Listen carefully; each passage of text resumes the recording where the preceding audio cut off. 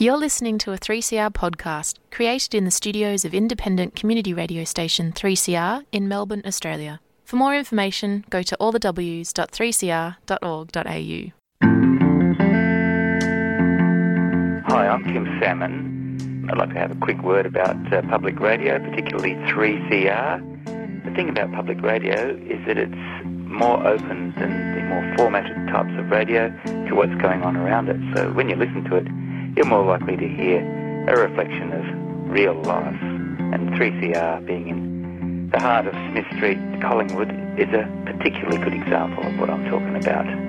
If you'd like to subscribe, the number is 9419 8377. You've been listening to the sand. You could never understand.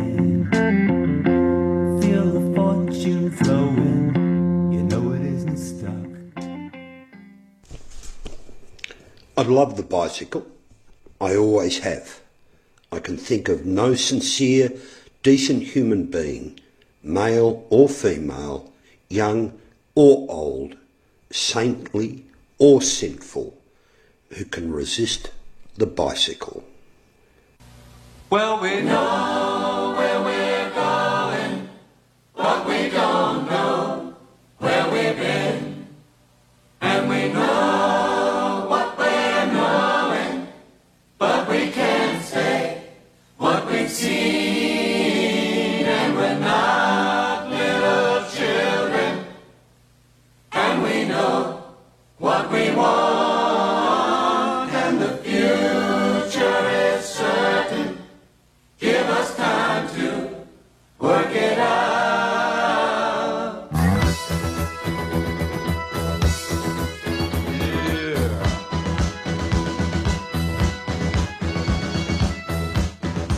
We're on the road to nowhere.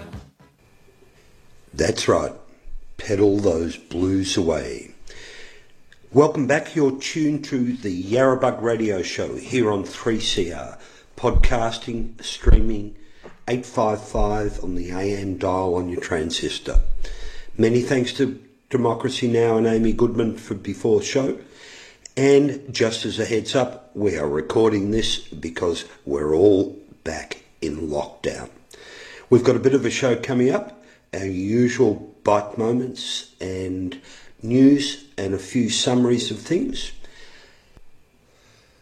I had one of those lovely bike moments in the park just yesterday because I'm not riding around so much, so I'm not having too many bike moments on the move. My local park has been a great sanctuary for a lot of people around this area, and particularly I love it to bits. There is a wonderful corner of it that is just full of river gums and not much undergrowth, and a wonderful little replanted with native gardens. And as walking through there yesterday, just lovely to see Mum, 3 kids, the cargo bike, just parked on the grasslands, tucked inside even the native trees, enjoying, and I presume a lovely little luncheon then, right off home afterwards. It was just one of those lovely little moments where you can see the bike is a lot more than just a transport vehicle. Hi, this is Faith. As Val mentioned, we're recording our individual contributions this week to the Yarrabug Radio Show from home. I guess I'll start off with my bike moment. This week's bike moment, I'm remembering a ride in the Wombat Forest not long before the new restrictions were in place. It's one of my favourite spots to ride at the moment. It's so close to Melbourne. There seems to be an almost endless supply of gravel or dirt roads. And in the winter, when there's no four-wheel drives, it's an absolutely magical place.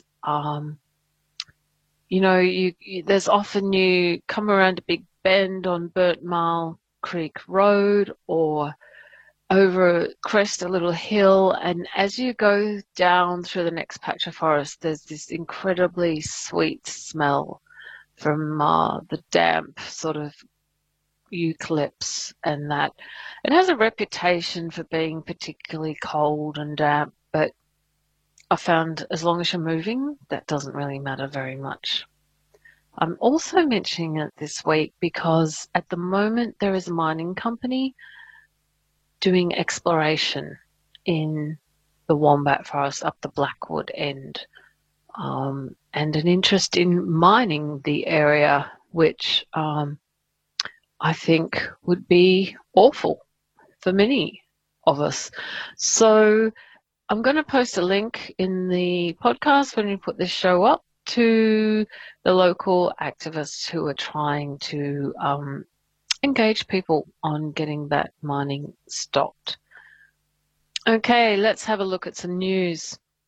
We've got a bit of an update on some of the local responses in terms of bicycle infrastructure in response to COVID-19.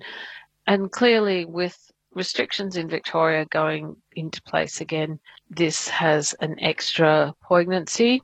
Sydney Cycleways have opened the first of their pop-up bike lanes in the past week. And, so following a lot of the international examples in that they really got that up and going very quickly. There's some variation in the idea of what a pop-up lane should be, and some are taking longer than others, but Sydney really seem to have worked that out, and I've seen a lot of good reports about that lane.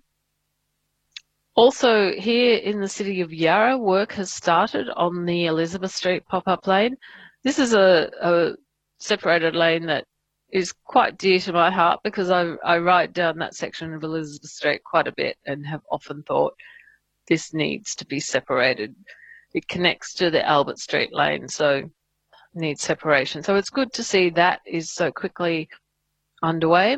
And also during the week, Moreland Council voted on several cycling issues at their meeting on Wednesday evening. One was COVID-19 responses in terms of pedestrian and cycling infrastructure, and unanimously and without amendment passed a whole raft of issues, which included pop-up bike lanes on Dawson Street in Brunswick, which would link RMIT and Brunswick Secondary College to the upfield bike path, pop-up bike lanes on Albion Street in Brunswick to link the upfield to the shared section of path on Albion Street, and pop-up bike lanes on Kent Road and Northumberland Road in Pascoe Vale. Also pop-up shared zones on Albert Street and Victoria Street around the Brunswick Shimmy as it goes through Fleming Park. There'll also be several pedestrian treatments and some initiatives around lowering speed limits. Another important thing in addition to those is that Moreland Council are taking up the cause on Sydney Road again. So a trial area of the Sydney Road separated path that was suggested but was not put in place. So some good responses to the idea of shared spaces and how we use them in a time where there needs to be more social distancing, and how we give people more options at a time where, you don't want to be getting on public transport if it's going to be crowded.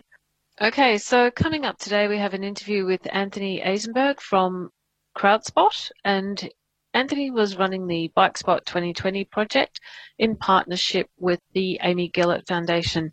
We did have a chat to Anthony, if you remember, earlier in the year when Bike Spot 2020 was underway, but it seems like a good idea to catch up with him now that he's had a chance to crunch the data and make some observations about what came out of everyone recording their perceptions of safety or otherwise while riding their bicycles.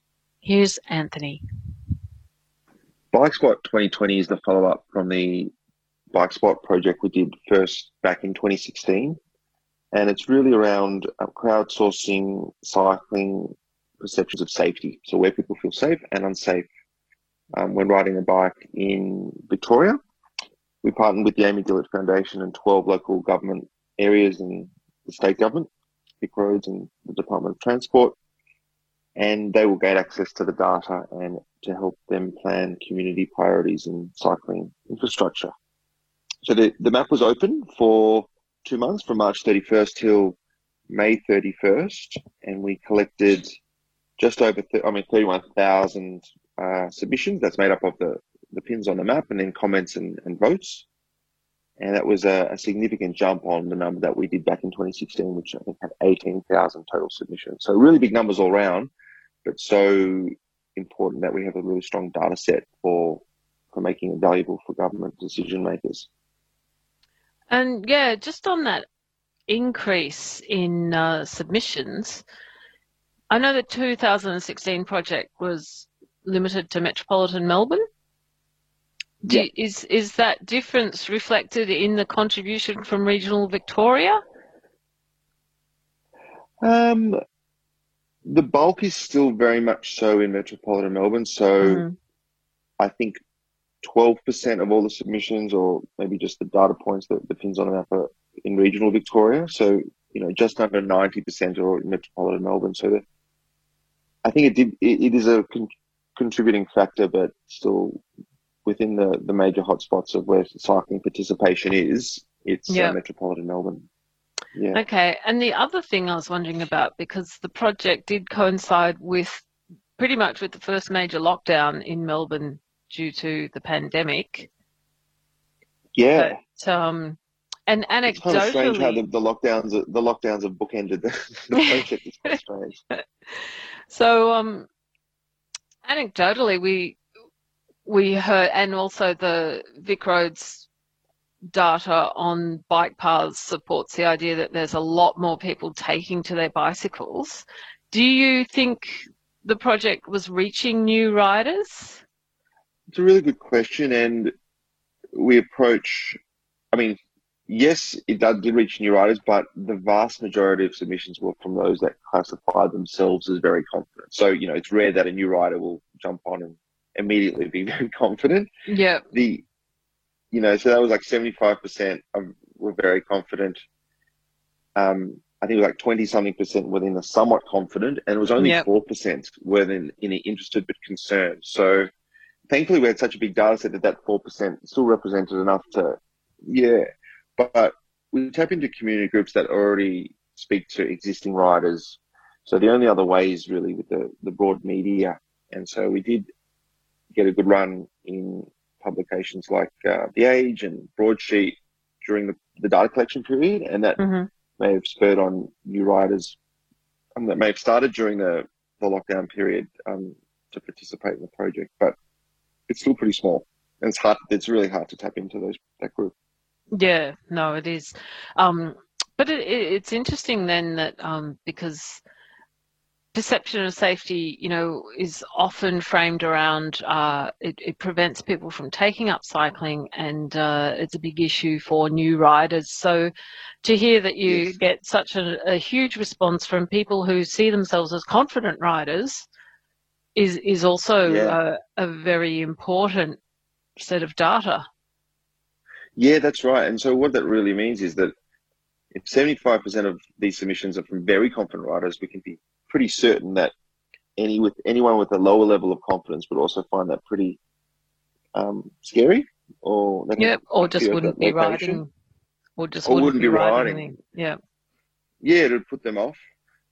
Interestingly, for that cohort that are interested but concerned, their biggest stress factor. So when you added an unsafe spot on the map, you could give for that location a category, such as traffic speed or the bike lane ends or something like that. And you could also rate your level of stress, from 0 to 4. Where does it fit?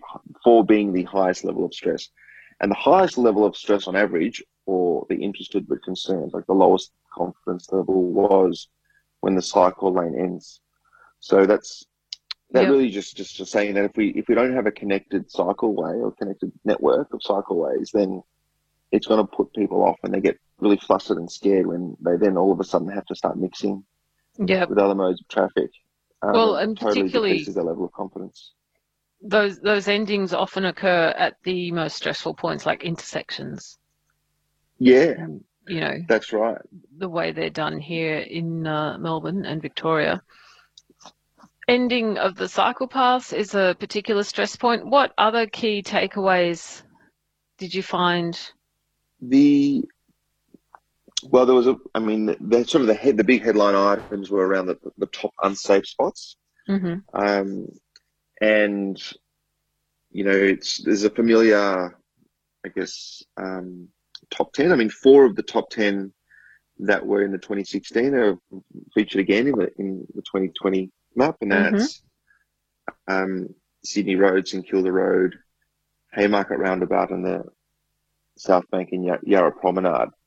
And then, in addition, we've got Chapel Street, 2 sections, like the northern section was number 9, I think, and the southern section, so south of Toorak Road to Dandenong, was number 1, actually. So just very similar to Sydney Road, narrow, very limited protection, maybe a line or a stencil marking, but very little room in between the traffic, tram, and parked cars and drawing risk.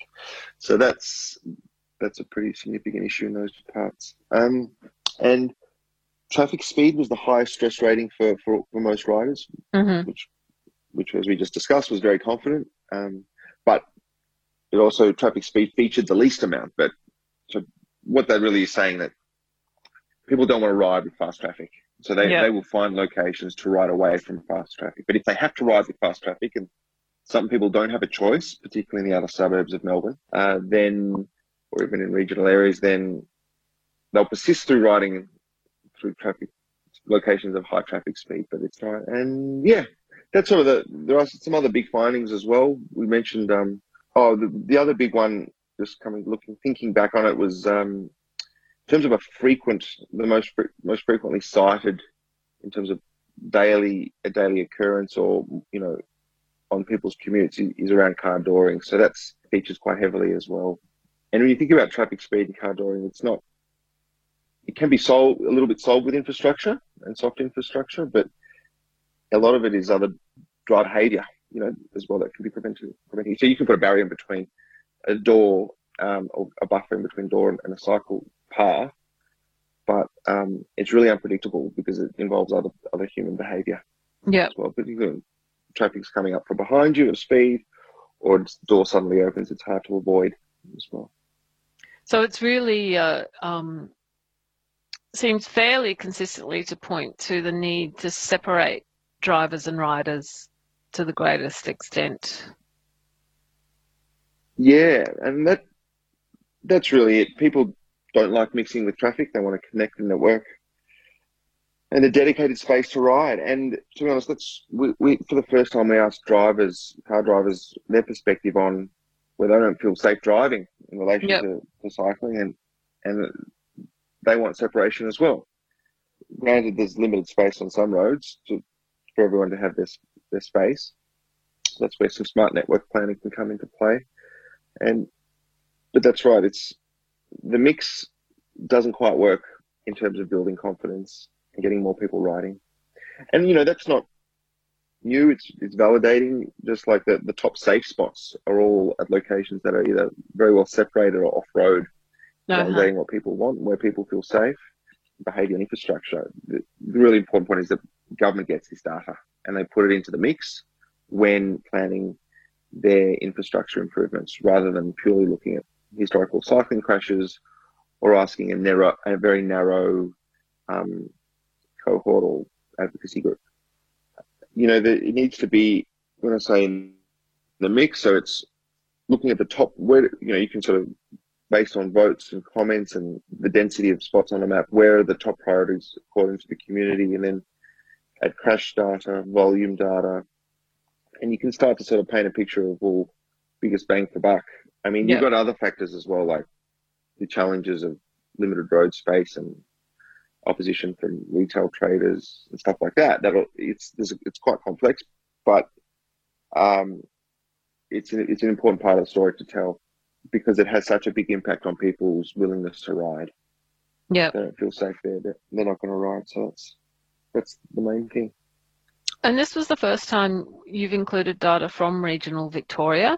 Were there any surprising stories there? Was there particular cities that contributed beyond what you were expecting, or?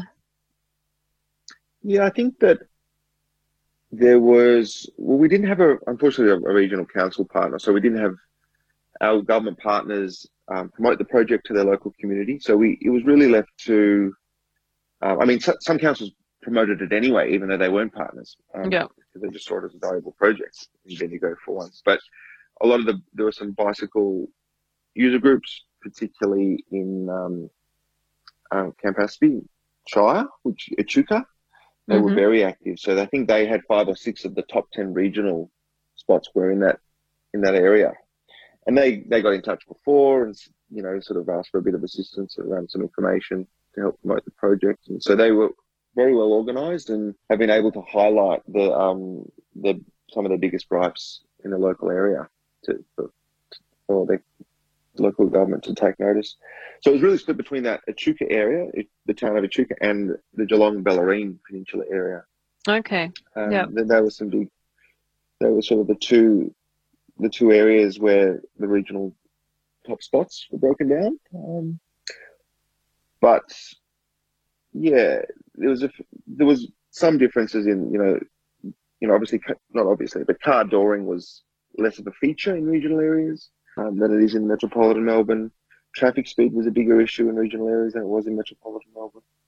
So there are some key differences. Those been two, but yeah, that's about it. That springs to mind now. Yeah, and within metropolitan Melbourne itself, we often see cycling as an inner Melbourne issue. That's something that's of priority in the inner ring of suburbs.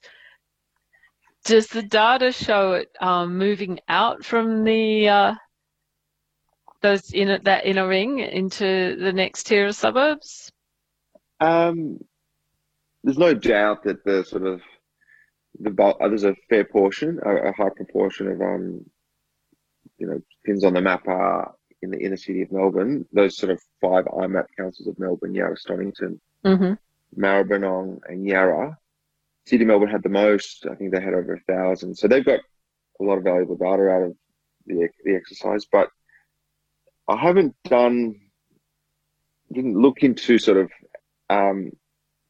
proportionally compared to 2016 to 2020, if there's a greater proportion outside of that sort of inner 10 kilometre from the CBD area. But it would be interesting. We did have local partners in Dandenong, Whittlesea, Monash, Banyule, and they did really well to promote to their local community, get a bulk of the data sets, bulk of the data as well. Relative to their other community engagement projects, they're really happy. Yep. But definitely in the city of Melbourne gets the fair share. Yep. I just thought it'd be interesting considering, we now have the city of Glen Eira looking at separated bike lanes, and it seems to be something that's becoming more awareness and an issue, beyond that first ring of suburbs. Yeah, I think it's really positive, and it probably predates the COVID crisis and people needing to get places but do it with space. But there's been this, recent movement to set up temporary bicycle ways, and hopefully that'll kick things along as well in these sort of middle ring suburbs to gain access to town and not on a bus or a train. Oh, and if people want to have a look at the data from the project, they can go to the website? Yeah, they can. So they can jump on to bikespot.org, and there will be a link to sort of the top 5 findings, which I think we've mentioned a few of them, the PDF report, and an interactive archive map. So people can open that map up in a new tab and explore the data in their local area. And it's a little bubble map so you can sort of see where the concentration of submissions are. And many thanks to Anthony Eisenberg from CrowdSpot for that interview about BikeSpot 2020. As Anthony mentioned, you can check out all the detail about the project at bikespot.org. We'll also post a link up with the podcast. Now, we'd normally finish up with some events for you to take part in, but clearly we can't do that. I will give you a reminder that under the current COVID restrictions in Melbourne, you are allowed to go for a ride for exercise. You're allowed to do that with the members of your household or with one other person, and maintaining social distancing while you do so. Also a reminder that 3CR is run by volunteers and relies on the support of its listeners to stay on the air. So check out the website at 3cr.org.au, and maybe you can make a donation if you're able to help keep the station on air in very trying times. To finish up today, here is Val with a literary interlude to finish off the program. Over the years, I've tried to bring a different quote to the show. I think if a lot of people have noticed, I have repeated a few of them, very rarely, but I do mark them nowadays, so I don't know. Just a little digression here. I'll read you something that has a direct connection to William Soyana's quote to begin with at the start of the show. The gross and net result of it is that people who spent most of their natural lives riding iron bicycles over the rocky roadsteads of this parish get their personalities mixed up with their personalities of their bicycle as a result of the interchanging of the atoms of each of them, and you would be surprised by the number of people in these parts who nearly are half people and half bicycle. Now that quote is from Sergeant Pluck, one of the characters in Flann O'Brien's great kooky book. I'm going to go back to kooky in a sec. The Third Policeman. And the interesting connection between the two of them. Flann O'Brien book was really only published and recognised after his death. He tried to get it published at some stage in Ireland and England, and his normal publisher who published his first book wouldn't publish it. He convinced one of his close friends, who was an Armenian refugee who ended up in America and was on a tour back to see Armenia for the first time, William Soyana. He made advances to his American publisher to see if he would publish The Third Policeman.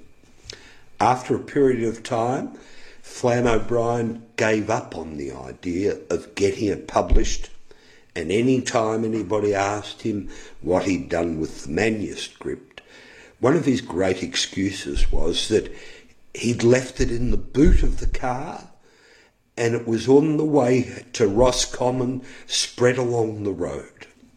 It was very wrong, that quote. I think he was just putting everybody else. They're interesting, both characters.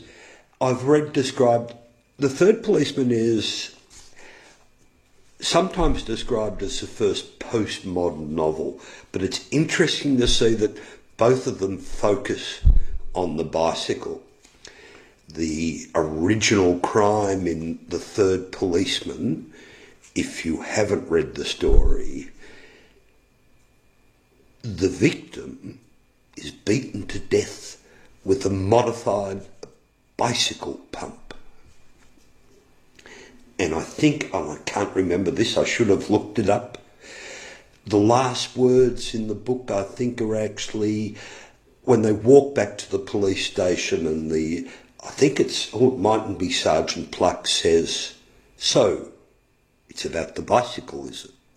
Anyway, it's nice to see that little bit of synchronicity between those two, both leaving at the same time, both friends of each other, and both very passionate about the bicycle, one taking it to a level beyond just the physical. 3CR. You've been listening to a 3CR podcast produced in the studios of independent community radio station 3CR in Melbourne, Australia. For more information, go to allthews.3cr.org.au.